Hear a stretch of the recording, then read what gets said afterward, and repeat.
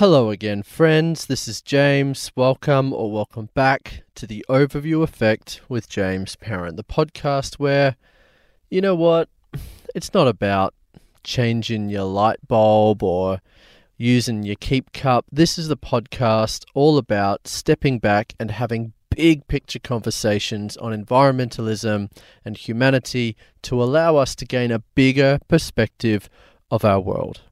I'd like to start by acknowledging that this podcast was recorded on Arakwal country, part of Bundjalung Nation. I want to pay my respects to the traditional custodians of this land and in all First Nations people around Australia and the world. Now, my guest today, he's pretty hard to miss.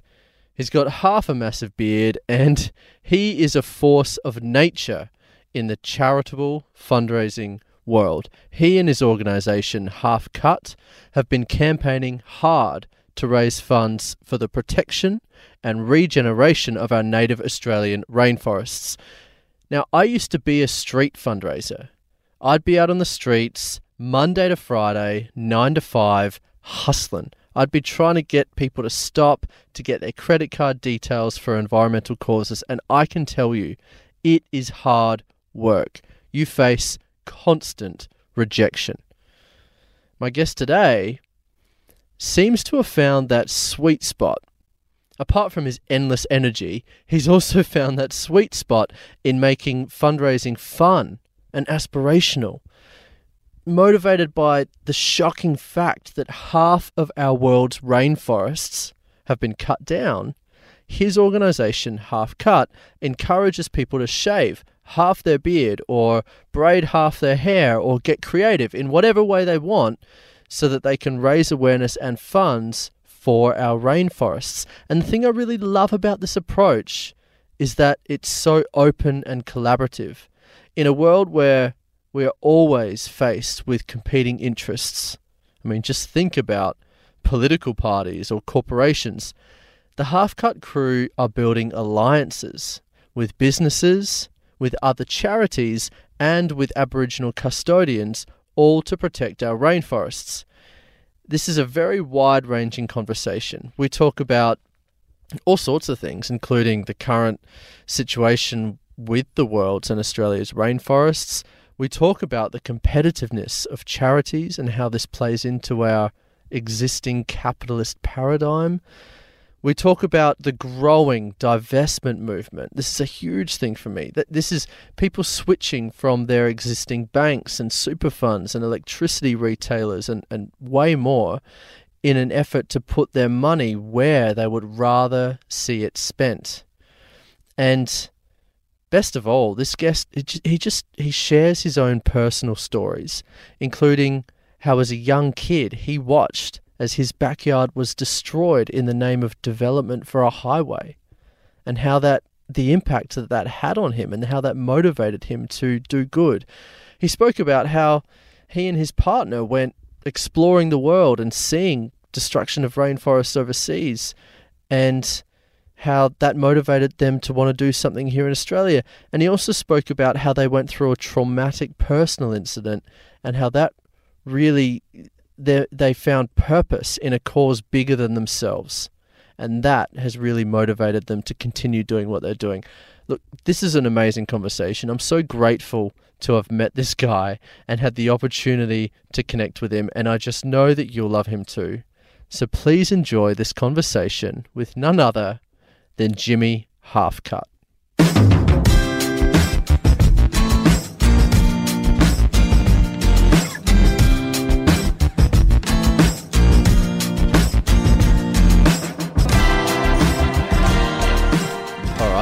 Should we do it?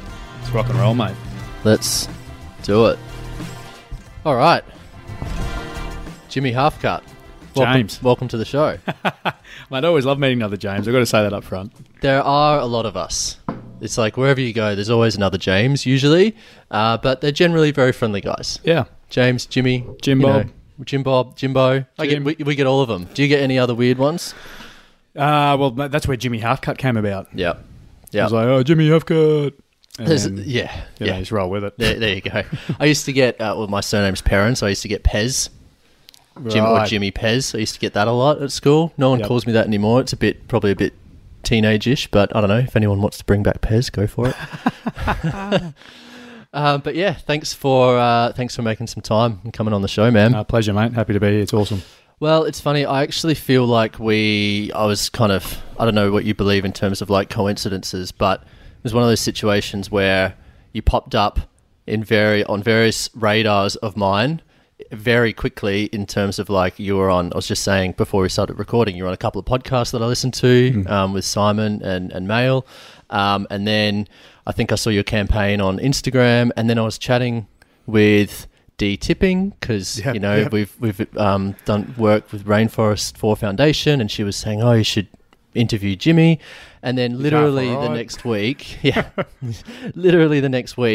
someone from Anova, who we both also work with, introduced us via email. So the mighty Catherine. It's a lot of incidences or coincidences, but here we are. That's it, mate. Yeah, no, look, it's honoured, mate. It's thank you for what you're doing. It's great to be able to create platforms like this to communicate to good people. Mate, it's awesome. It's good to have you up here in Byron too. So we'll kick in because I got a few questions I want to ask you, and I know you can talk. Have a chat. But I wanted to start with the same question, which is what I always start with, which is the premise of the show, the inspiration of the show, which is the overview effect. So that's where I kind of drew inspiration from. It's this experience that astronauts describe when they first go to space, first look back on Earth, and they see Earth as a whole, and they describe this profound sense of wonder and connection to our planet, and it kind of radically shapes their perspective for the rest of their lives. Have you had a moment or an experience that has really shaped your perspective on the world and the way you see the world? Yeah, well, I mean, obviously I haven't had that incredible luxury to go up and look down on this one beating planet we all call home, but I think when I'm in like certain ecosystems and places like the Tarkine or the Daintree, I mean, even just recently I was down here, went for a bit of a wander about, got down to the beach and was just there completely by myself. And, I feel there's those little moments then when I'm doing that, you kind of, well, for me personally, I think back to when it would have been traditional owners and what it would have been like. And yes, I just feel a really sense of groundedness in a lot of these very unique places. So for me, I think that's where I probably sort of link it to that sort of experience. So, yeah. Yeah, those threads of connection to nature.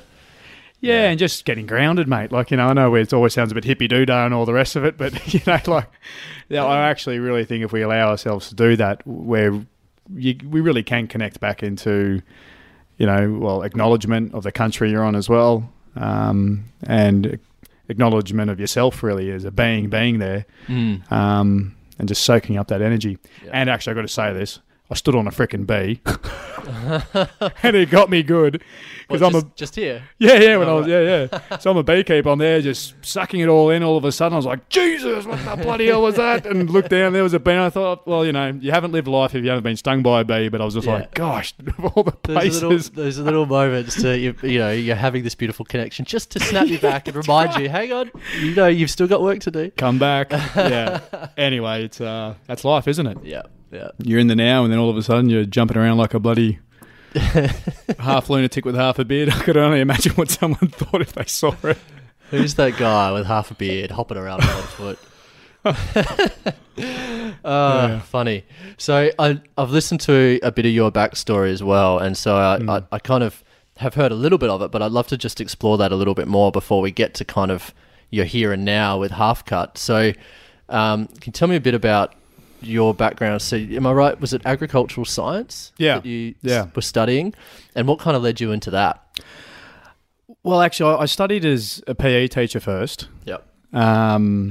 Sort of figured out being an activist ratbag all my life wasn't really going to pay the bills, and people aren't, it can get a bit of a lonely road sometimes. So you were an activist before you started studying? Yeah, absolutely. So right. Okay.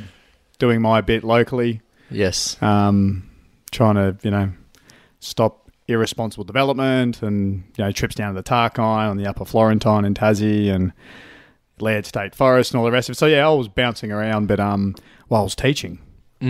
So, as you know, you can't have a criminal record teaching. So I've been lucky. Yeah. Yes. But look, it was another passion of mine.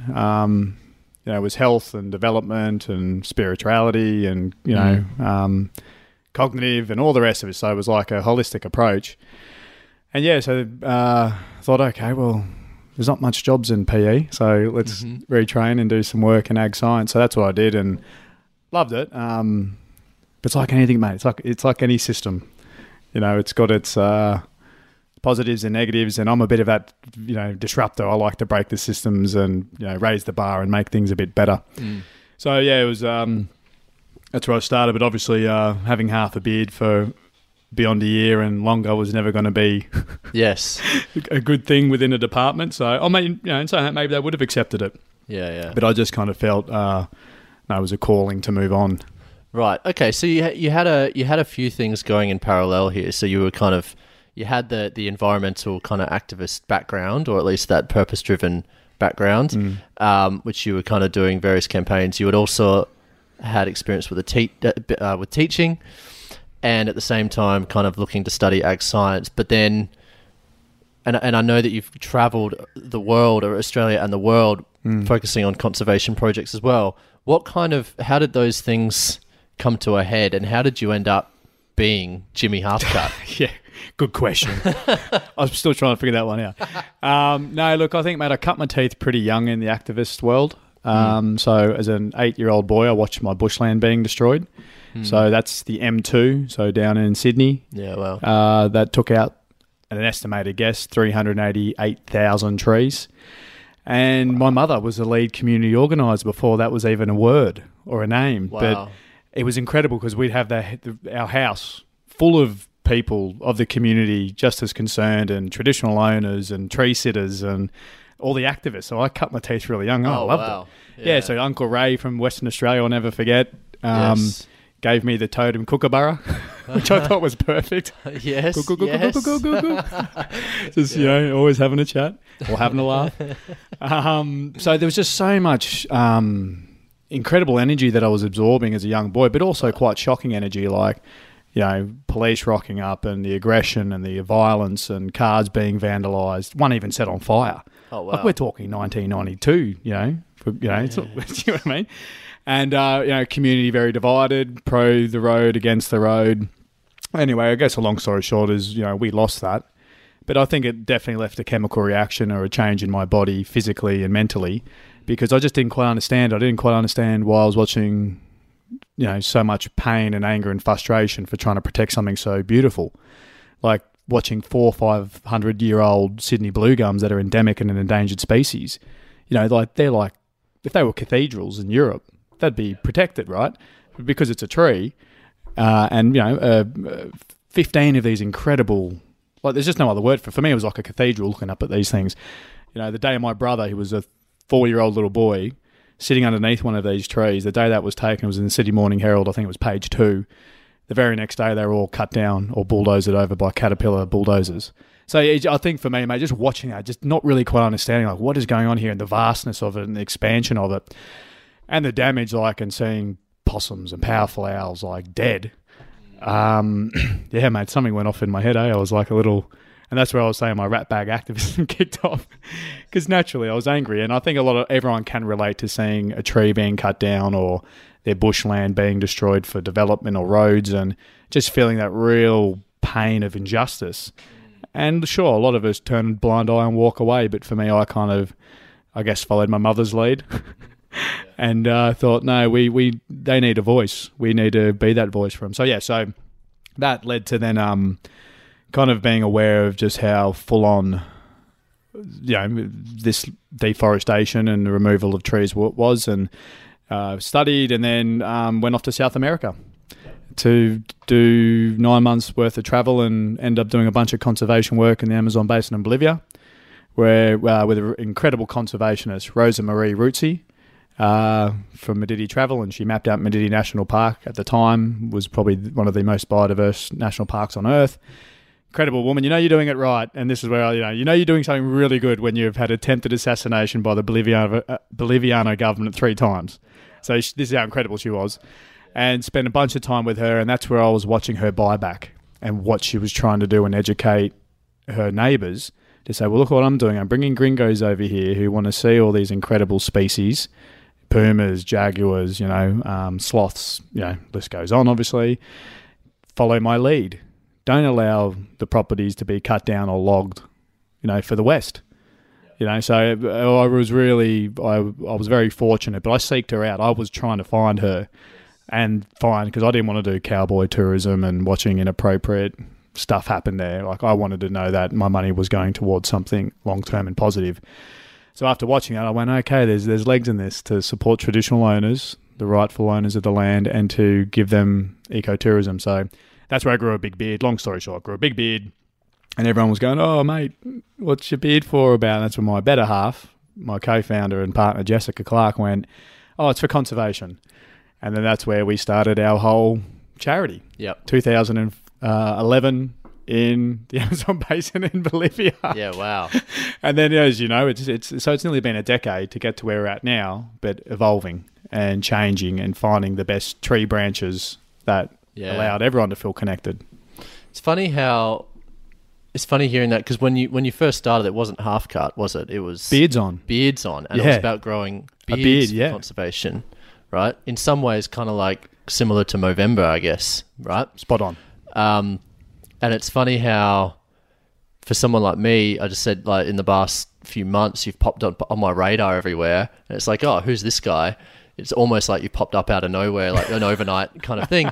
But then to hear it's like, no, it's been 10 years of work to get to this point. Totally. And look, I think that's the thing. It's like, for better or worse, saying Rome wasn't built in a day.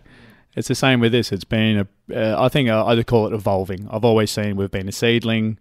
We've grown into a sapling now.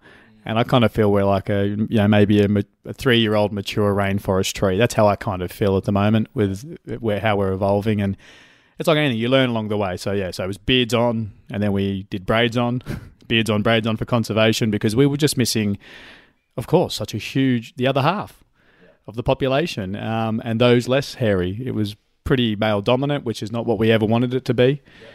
We just thought, well, it's a conversation starter. And it actually, in all honesty, I think where it really cut loose was, I think when I found out that in 2016, half the Great Barrier Reef was declared dead. And then 2016-17, it was half the world's forests were dead and our plant species were extinct. And I was just gobsmacked, to be honest, mate. I was like, what the flip are we doing? Like, come on. Like, are we just going to keep on turning a blind eye to this and allow this level of destruction to continue? And so, if anything, I was furious. I was flipping furious. Yeah. And I think over it and seeing, like, went, all right, well, bugger it. I'm going to go half cut. I'm going to cut my beard in half and be a visual disruption and just see what flies with it and how it rolls. But if anything, I actually thought I was going to get a lot more kickback and flack. If anything, I got curiosity. I got people going, what are you playing at, mate? You lose a bet. Like, oh my God, if I got $2.50 for every time someone said that, we would have raised a fortune by now, right? Yes. But number one, hands down. But then when you got chatting to them, they were like, oh, mate, that's appalling. I had no idea. And that was across the board from everyone. So it made me then go, okay, well, there is clearly a disconnect with education and communication about what is going on. And of course it is. I mean, no billionaire should own our media. Yeah, we see that right now. We've just seen the big fight about all of that, right? With Rupert Murdoch and Mark Zuckerberg, sorry. Yeah. And, it's, for me, I just kind of thought, well, this is my place to create a bit of a nice positive change and have other people come along as well. So, I mean, look, I never thought, like, we put it out. I said, if we raise $100,000, I'll go half cut for a year. So this is me and my better half, Jess. And nearly, $485,000 later. Wow. This is so I've looked like this now for 4 years. Yes. 3.5 years. Yeah. And I've got to wear it for another 3 years. So you had been growing this beard and really pushing for beards on and like making that kind of your identity, and then people are just like, yes, he's going to cut it. I'm going to donate. There you go. But you found that sweet spot between, and also built on all that previous momentum and work that you had done around advocating for the cause and building up profile and building up momentum with your campaigns. And then this just seemed to be a bit of a catalyst to take it to that next level. Exactly. And not only that, it just allowed people to represent themselves as what Halfcut meant to them. So the women and kids, it was just brilliant because they were braiding or half makeup or half clothes, like different clothes styles. We had one woman eat half a tub of Ben & Jerry's ice cream for 31 days of August and spelt the word out Halfcut. It was genius. Awesome. Yeah, I mean, we start getting this stuff and you just, it's like content-driven marketing or whatever they call it, right? I don't even know what the word is, but apparently it's good. And it's just like, well, yeah, it's individuals making their own impact and making their assumption of Halfcut. Awesome. Loved it. It's just been really lovely to watch it develop into where it is now. Yeah. And it's got that clear connection to the message as well, or the cause, the Halfcut, half the rainforest, half the barrier reef, etc.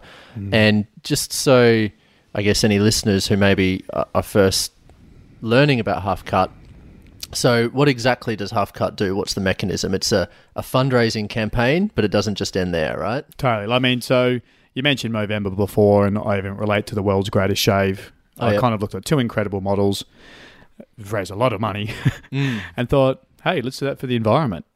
Like, you research about traditional owners and people, and again, hair is so important, and it helped them with tracking and navigating and little elements of wind and all kinds of incredible things.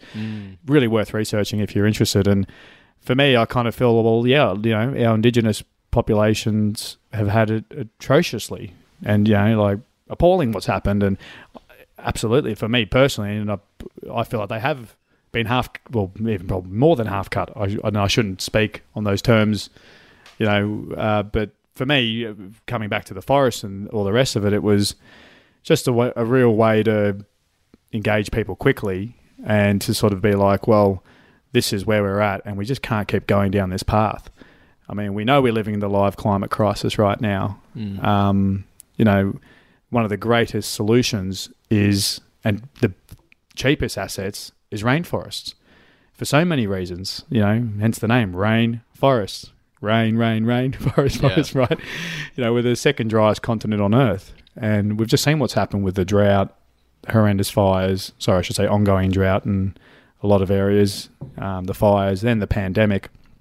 And for me, it's heartbreaking to know that if we're just talking about rainforests, we're at less than 4% left globally from once 14%, right? So we're actually more than half cut. But we just thought, well, we can't really have a sideburn. That won't really work. So let's integrate it all and say, well, look, rainforest is what we're going to put our hands up for right now, but it doesn't mean we stop there. We can go to the Great Barrier Reef. We can talk about mangroves. We can talk about grasslands. It's endless, the ecosystems we can engage in, because a lot of them are at that half and beyond. There's lots of halves at the moment. It's like flip a coin. Are we going to beat this climate crisis, heads or tails? But so I think going back to what we do is 2019 is where we help support another American organisation to buy back 6 million acres of Amazon Peruvian rainforest. We contributed $245,000, which was matched dollar for dollar, which ended up being 185,000 acres, which was protected under native title for 220 Indigenous groups. Yeah, so it was pretty awesome. But again, like always and everything, it's hard to report and get how are things going. And then we've had the pandemic, and so we kind of had been doing work with other not-for-profits prior to that here in Australia, and we were just raising funds and giving it to them, right? 100% of the proceeds, all as volunteers. We thought, no, we don't need. We're just doing our thing, right? And so we'd been doing work in the Daintree and the Atherton Tablelands, far north Queensland, and yeah, we kind of went, you know what? Let's really hone back in on the Daintree, like world's oldest rainforest. 2/3 of it were irresponsibly relinquished for development, and we kind of went. So that was like 1,100 hectares.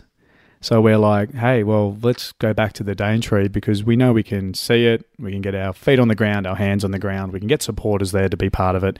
So that's where we're at now, where we buy back these properties. We just, mate, as of yesterday, giddy up. Yes. We just saved lot 157. Nice. So that was with so that was with the Alliance, which is Jabalbina Yalanji Aboriginal Corporation, Rainforest 4 and Halfcut.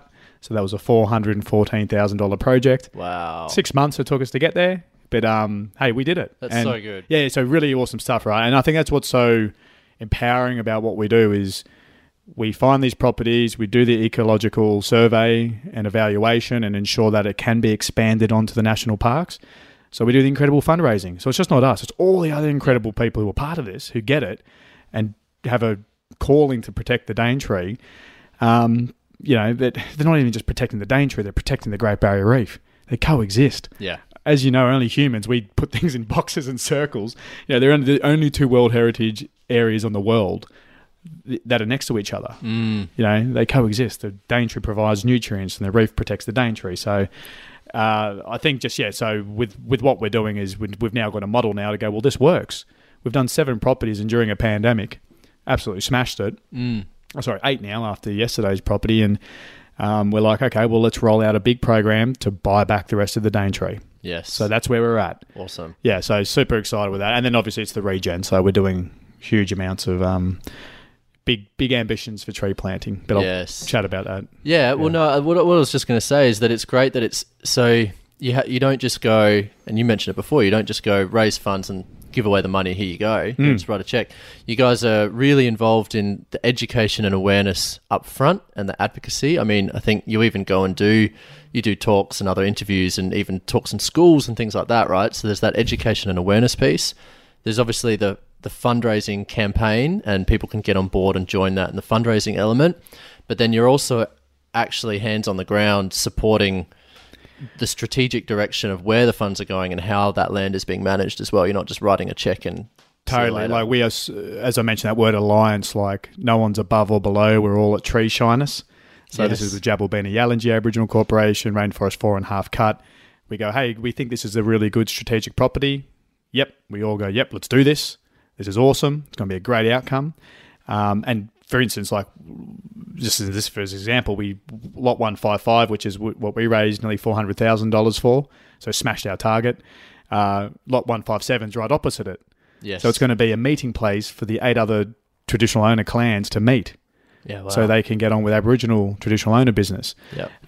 So I think all of this is what I really get a buzz out of is the properties we're purchasing, will be managed by the East Ngugu Yalanji people or the Barma people and expanded into Daintree National Parks.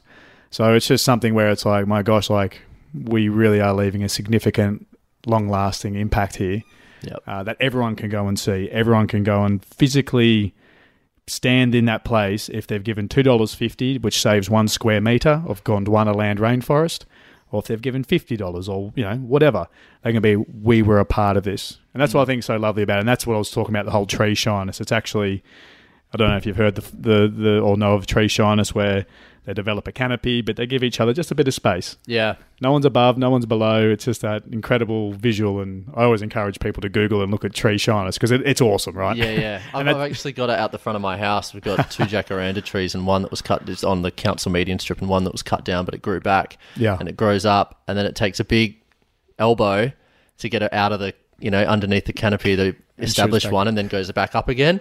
And it's amazing. And, there's actually a book called The Biggest Estate on Earth, which talks about the land management of this country before, colonization. And the author talks about how you can actually, and especially Aboriginal people, can read the landscape because they can see how the trees have grown and they can understand the history of how that tree got to be in that shape and in that position based on what was around it. So it's that's a whole nother rabbit hole. Oh, absolutely. Yeah. But it's, I think it's just where we're at is it's like how many other more incredible trees are out there where we can all engage in tree shyness. And I think that's what we like most about our model is we're all about collaboration.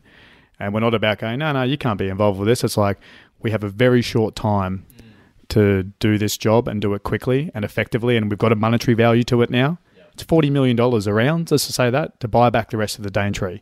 Sounds like a lot of money, and it is, but it's a drop in the ocean to what's going out there. And we talked about money, money is, dirty. There's no such thing as clean money, right? It doesn't matter what we're doing or, it's all got a footprint. But for something that is Gondwana, 180 million years old, in my eyes, it's priceless. Yeah. And it for me, it kind of it shocks me. It's $2.50, right? Like it's like a half the price of a bag of coffee. Yes. But, it's at least it's tangible. And that's the thing I think that gives, our supporters that ability to want to be part of this, is that it is tangible and we can drive an outcome at the end of it. Totally. So they can see that end-to-end process of, it's not just, okay, half the rainforests are cut down, here's some money, don't know where it's going. They can actually see exactly what the campaign is, your progress towards it, and go physically visit it if they want. I think that's a really incredible part of it. And I know that that's your big focus at the moment, is the Daintree. I know you have a few other focus areas, but what's one question I wanted to ask you is, say you do raise that 40 million, you buy back all those properties in the Daintree, what other areas do you want to focus on? Yeah, well, I think, like as I mentioned before, our mangroves, huge carbon absorbers, and our grasslands, and there's just so much there's so much work to be done. Like, there's so much work. Yeah. For me, you kind of go, okay, just keep on the positive side of things, because if you go down those rabbit holes, there's lots of them, right? Mm-hmm. And sometimes hard to get yourself back out again. But yeah, so obviously with the Daintree, we want to use this as a blueprint to say, well, hey, look what we did. This was an alliance-led campaign at the front of it, with Tree Shyness and standing as allies with traditional owners and an Aboriginal corporation. Why don't we share this model with the rest of Australia for what they need to work on with their ecosystems and regenerative processes, because we've shown how we did it. We didn't come in and say, oh, hey, we're going to do this for you and we want this in return. We just said, hey, look, we're actually kind of good at fundraising, or we think we are. We want to help. We want to do this. So can we buy these properties, and can we gift them to you for the traditional owners to manage and to potentially expand Daintree National Parks? So I think, like any relationship, it's that trust. Yeah. You don't develop that trust, and you don't, show your fair income. Yeah. And willing to just completely step back and sit back and just listen and absorb. Well, and that's the thing. I think naturally, we all get excited, right? I mean, I know I do. I'm a shocker for it. But there's just those moments where it's like that trust and understanding of what they've gone through and the healing process that we're now part of, with healing of culture and healing of land. I think that's something, personally for me, very, I have a lot of joy in knowing that we're part of that healing. And it's a beautiful example as well of, I had this talk with Richard Jones, former New South Wales politician, the other day, and we're talking about competition versus collaboration. And we were talking in a political lens, how political parties seem to just oppose one another for the sake of being opposite to one another.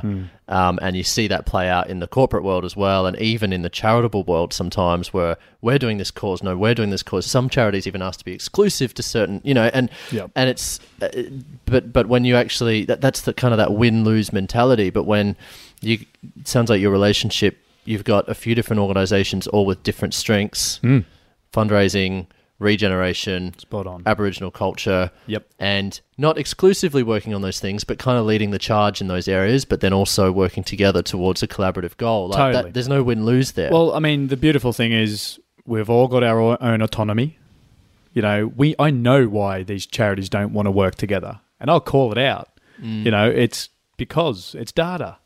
It's about retaining, and they've got bills to pay, and they've got staff to pay, and all that. I get it.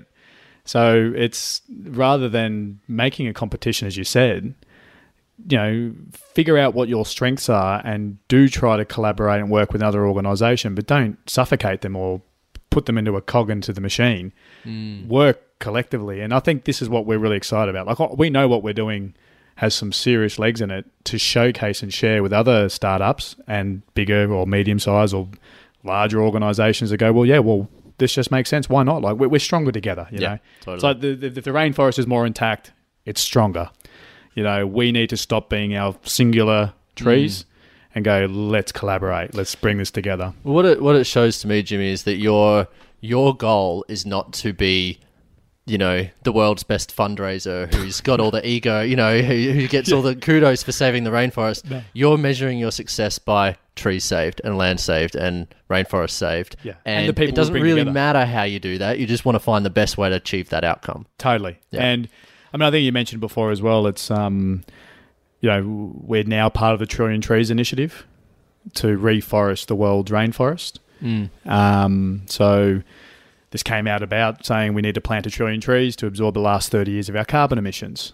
And we have 30 years to do that, right? Wow. So we sort of put our hands up and said, okay, well, rainforests, we know we can, and the science behind how we plant them, we can establish a rainforest for $1 a tree through natural, regenerative and tree planting processes.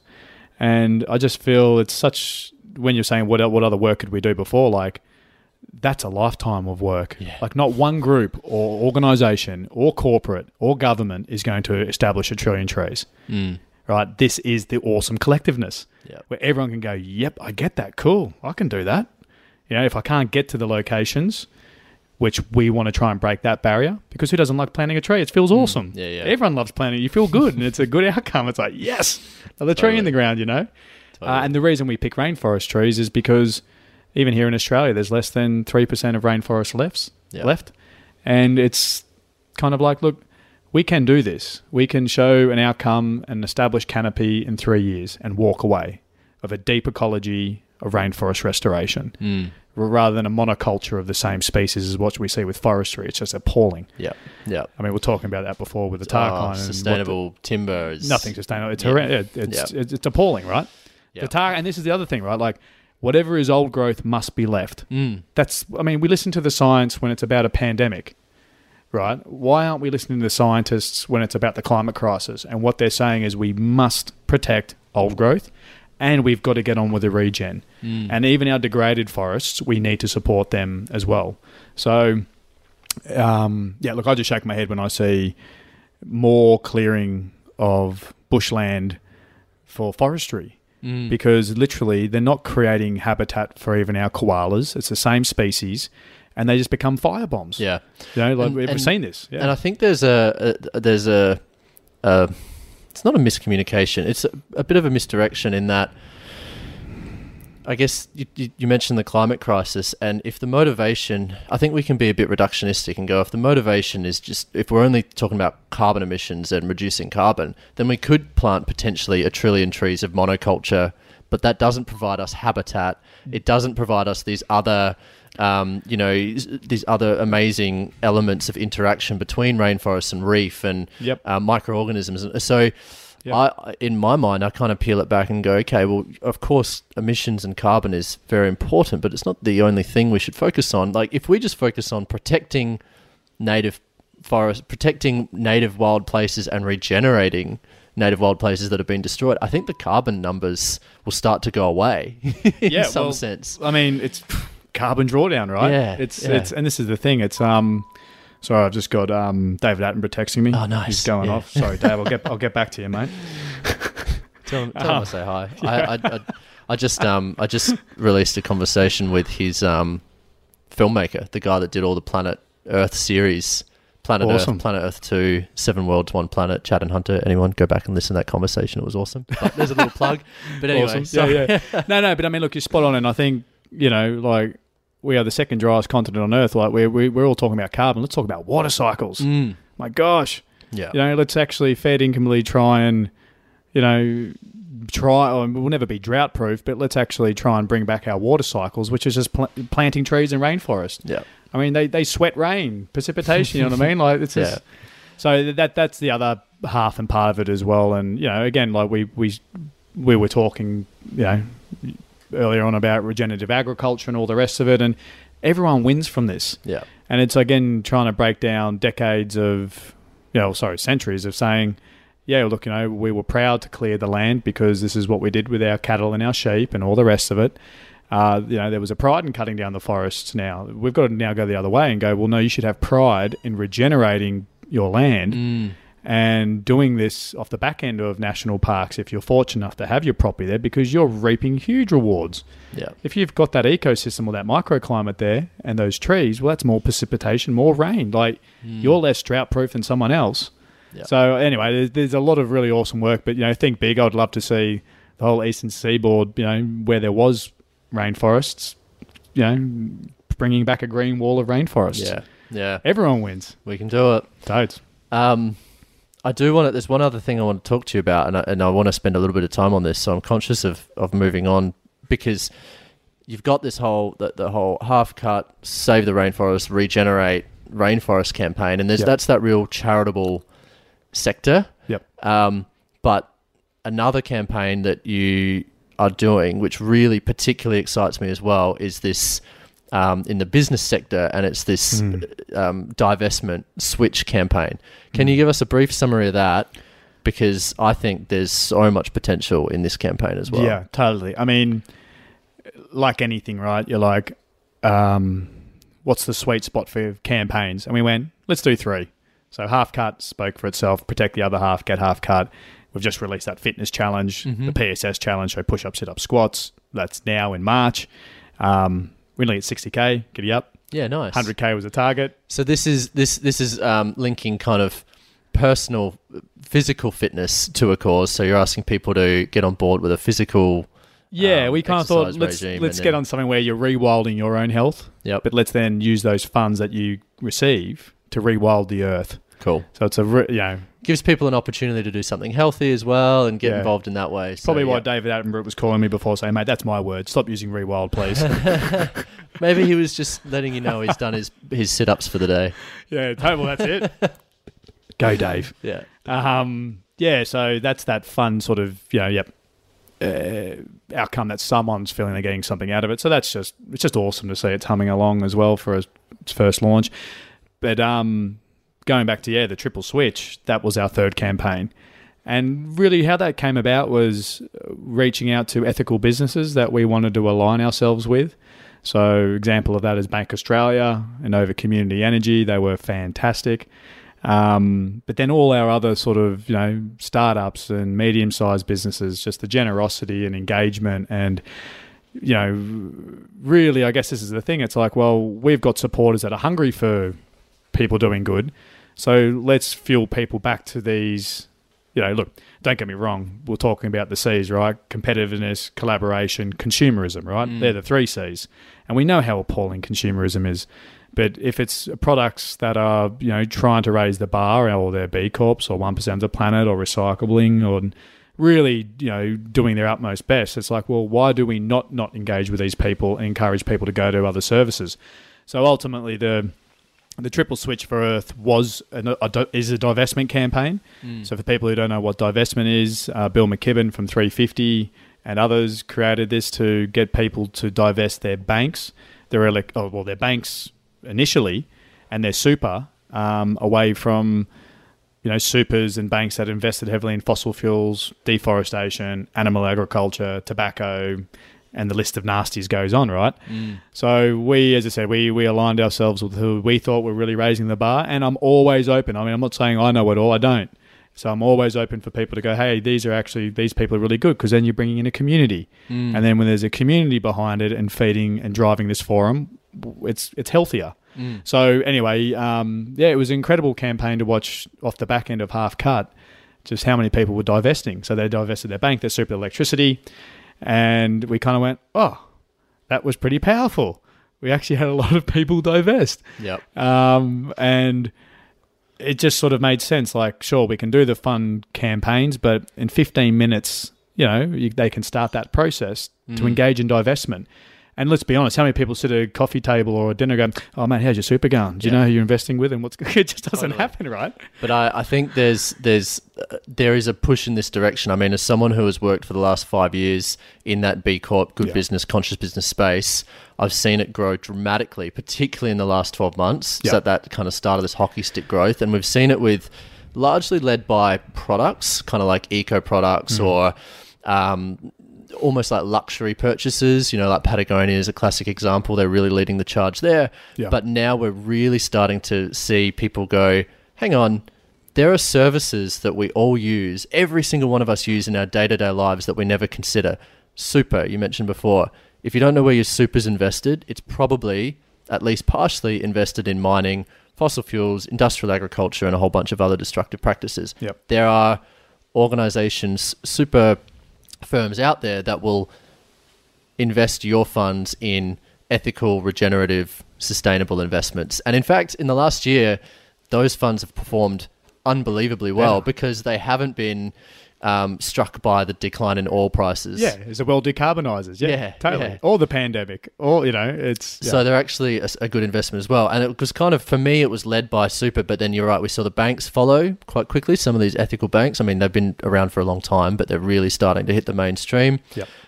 Electricity, we all purchase electricity. If you don't know where that's coming from, it's probably coming from a coal-fired gas station or a company that invests in coal seam gas, but you can switch to an electricity provider that sources and invests in decentralized community electricity. Yep. But it doesn't stop there. I recently swapped my phone over from Telstra, who I don't know if anyone has enjoyed Telstra's customer service before, to a company called GoodTel, who invest half their profits into a charity of your choosing. So and it's the same goes for insurance providers. There are B Corp insurance providers that donate a portion of unclaimed premiums.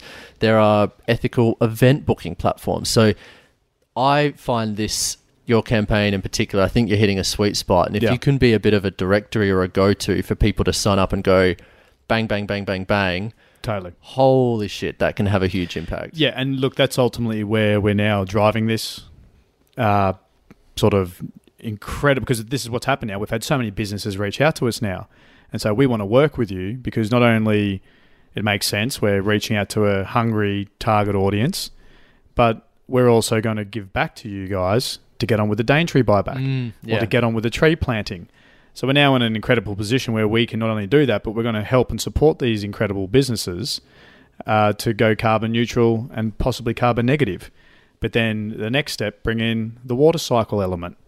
So, think big. We've only got everything to lose, right? Yeah. So for me, I'd love to change the whole narrative. And yeah, sure, I think most people in our worlds understand carbon neutral and carbon negative. But I want to help businesses potentially go water negative, water positive through a deep ecology of rainforest restoration. So I kind of feel there is just so many circulating benefits out of this. And look, sure, I mean, like I've just gone through it where, you shouldn't be engaging in any corporates or you shouldn't be engaging with any businesses, but that's just not life at the moment. As the saying goes, perfect is the enemy of the good. Unfortunately, I mean, I'm personally not a big consumer and I'm minimalism. That's how I try to live, right? But good luck stop. It's like the new religion, consumerism, right? Good luck stopping that. Yeah. So it's like, well, if people are going to continue to do this, and that is the mainstream, how do we bring them on board where they can feel that they are doing something positive from their purchase, and it is less of an impact than something else? So it is truly exciting to see where this will go. And I can't encourage. I mean, I will say this: like, of course, we'd love to have your business reach out. I think you'll have tons of businesses. Like I've listed a few there. I mean, and there's so many more. And there's products, but there's these services and all these products that are not seen as a luxury purchase, but like a basic item. Like, for example, who wouldn't buy Who Gives a Crap toilet paper after learning about them? Because everyone uses toilet paper. I hope so. Well, we saw that in the pandemic, didn't we? That's right. But the exciting thing is that these businesses, once people know the story behind them, they've kind of switched for life. They're really engaged with it, and the employees want to work for these kind of businesses that have some sort of ethical. So totally. And then what business doesn't want to then say, "Oh, hey, we're aligned with Halfcut and their philosophy and our ethos is tree shyness, and on the same level, hey, let's go and plant these trees, or let's go and see the properties and do our personal development, or volunteer time either in Byron, Atherton Tablelands, or the Daintree, where we're hoping to plant 1 million trees in the next 3 years.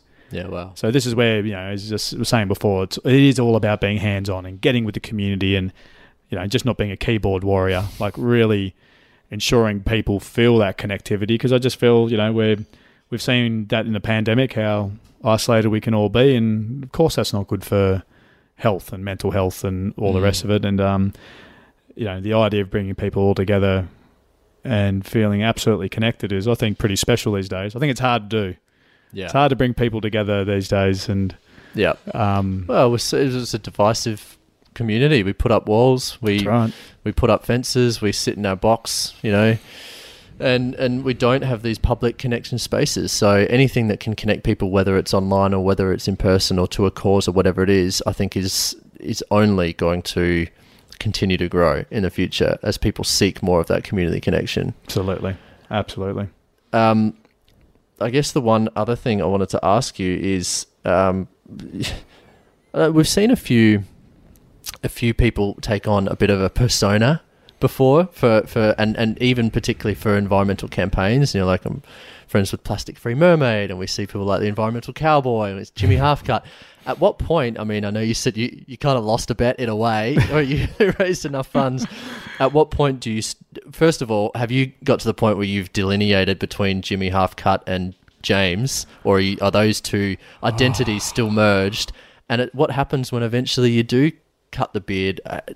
What goes from there? Yeah, mate, it's a good question.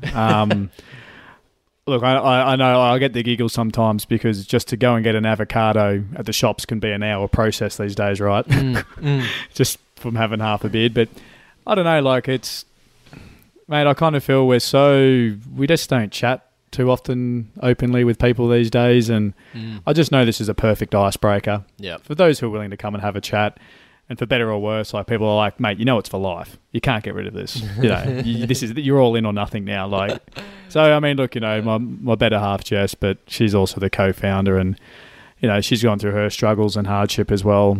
With her, and honestly, how Halfcut even came about a bit, from her accident where she got hit with a sports discus while teaching, and wow, yeah, nearly bloody killed her. So that was. Yeah, it's 7 years ago, and we've got an emotional connection. I think now it's beyond even being a persona. Sure, I'll run with the Jimmy Halfcut, but I'm still a James, or a Jim Bob, or a Jimmy, or a Kookaburra, or whatever, right? Yeah, I don't know. It's a calling now. I think I've just ultimately become who I am and what I want to do for the rest of my life. And if I know I'm supporting rainforests, traditional owners, wildlife and healing, I'm all in. And I think that was the other part of briefly touching on my partner, and it's I guess it's naturally a sensitive topic that she had this horrendous accident, but she had to start her speech all over again. Braiding was actually her way of using fine motor skills again. So this was when you were doing beards on, she was doing braids on. Yeah, and it's mate, that's 7 years of slog what we went through. Yeah. And most people don't know this, and I don't know why. It is what it is, and I think it's a bit of storytelling for people to understand that, Halfcut, as I was saying to you before, evolved. It came from a traumatic accident as well as a mental and physical representation of what's going on Earth with all those halves. I don't know, it just sort of felt like all the things aligned, and if anything, it's given both of us a space of release and an outlet for good. We're able to use that really painful times and negativity and stresses beyond, right? Still in legal battles and still, work cover. You get hurt in the workplace, it just should be covered, right? Not the case. So, no, I think, look, as I said, we're all on in life journey sort of stuff. This definitely has been a journey, and if anything, Halfcut and developing and making us has brought us out in a better place and a happier place. Yeah. And a place where we're and I think that was the end thing, that it was knowing we're doing it for nature, and it was beyond us. It's bigger than us. Yeah. So, and of course it's bigger than us. It's always bigger than all of us, right? But just kind of cool to know that, we can just keep doing what we're passionate about now. Yeah. And it shows that it's not just here's a campaign that we can it's not some marketing stunt. It has stunt. a bit of a cause. Exactly. It's not a marketing stunt and it's gone cool to some good and we can feel good about it. It shows that you've gone through that pain of understanding the plight of the rainforests and our conservation issues with our world, and also personally, you guys have gone through those personal challenges that have had a direct connection to this campaign as well. Yeah. And I think when people learn about that, it's so much more impactful. It strikes on a deeper chord, and coming back to that connection, that's what people want. When they hear those stories, they go, okay, wow, these are actually just really genuine people that are genuinely trying to do the right thing. And to hear that it's so deeply ingrained in you guys is really lovely to hear. Well, just an example was when we were tree planting in the Daintree, Jess's, like she was still in pain. Like it's ongoing daily, right? And there was just a sense of like, she would say, I feel like a little bit of a fogginess or a bit of a clearness has come about. And so it just shows being in nature is healing. Like the science has shown that. Yet look at us. We're, well, a bit different here. We're in Byron, but usually I'm in a concrete jungle in Shitney, Sydney. Yeah. But you know what I mean? So I'm just saying, like, we know nature is healing and we know there's medicines yet to be discovered in the rainforests. Totally. Like we have used... 75% of all modern medicines come from rainforests, and we've utilised 1%. Wow. What is wrong with us? Wow. So while we're destroying what could be the solutions to cancer, mental health, Alzheimer's, the list goes on, right? Yeah. So for me, it's a no-brainer. It's just you look at it and go, well, like, and again, as I said, why isn't that mainstream media and news? Why isn't, because it's not in their interests. Yeah. Because clearing it for animal agriculture is in their interests, where 80% of all the world's forests have been destroyed to animal agriculture. So we, by the way I look at it, we are literally eating ourselves and our planet to death. Wow. Yeah.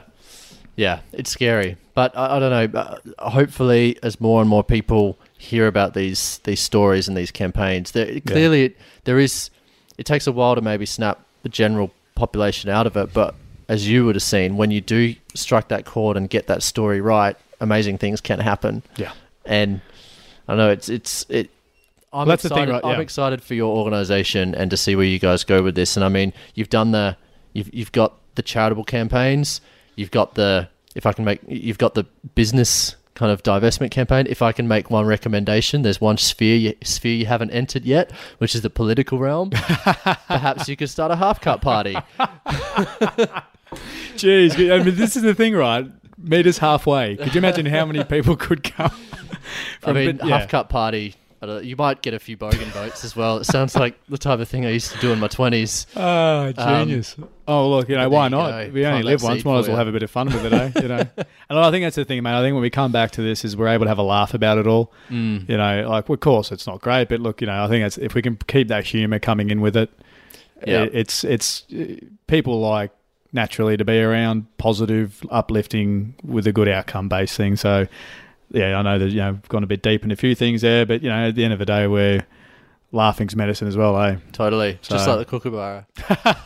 So many things there, yeah. All right. Well, mate, I will say this though. I've been noticing you can grow a fine beard, and you got a good stash there at the moment, mate. I'll give it a crack this year for sure. August 31st, mate. I'm nominating you. All right, we'll do it together. I'll get I get a bit of a nice ginger tinge to my beard, so I'll bring that out. You haven't got any dye back in there, which is good. You got no whites yet. You're looking good, mate. Yeah, let's see. Jimmy, I just want to say thanks for your time today. It's awesome to catch up and have this chat. But pleasure, mate. On a bigger level, thank you so much for what you're doing. Hearing your story and your plight and your campaign and everything that you guys are working towards is really wonderful. And I'm just so happy that there are people like you and your partner out there doing this sort of work. Oh, so mate, right back at you. And I'll just quickly do a shout out to say, if you want to work with us in any capacity, like, don't think we're some massive, like, we're a team of 4.5 people. So if everything's at halves with you. 4.5. So it's true. I never thought about it that way. But we literally are 4.5 team. So we'd like to make it 5 or 6 or 10 team and a half. All right. Well, let's talk. I have a couple ideas. But thanks, mate. It's been a pleasure. Yeah, real appreciate it, James. Cheers, mate. Cheers, man. That was good. That was good. Yeah.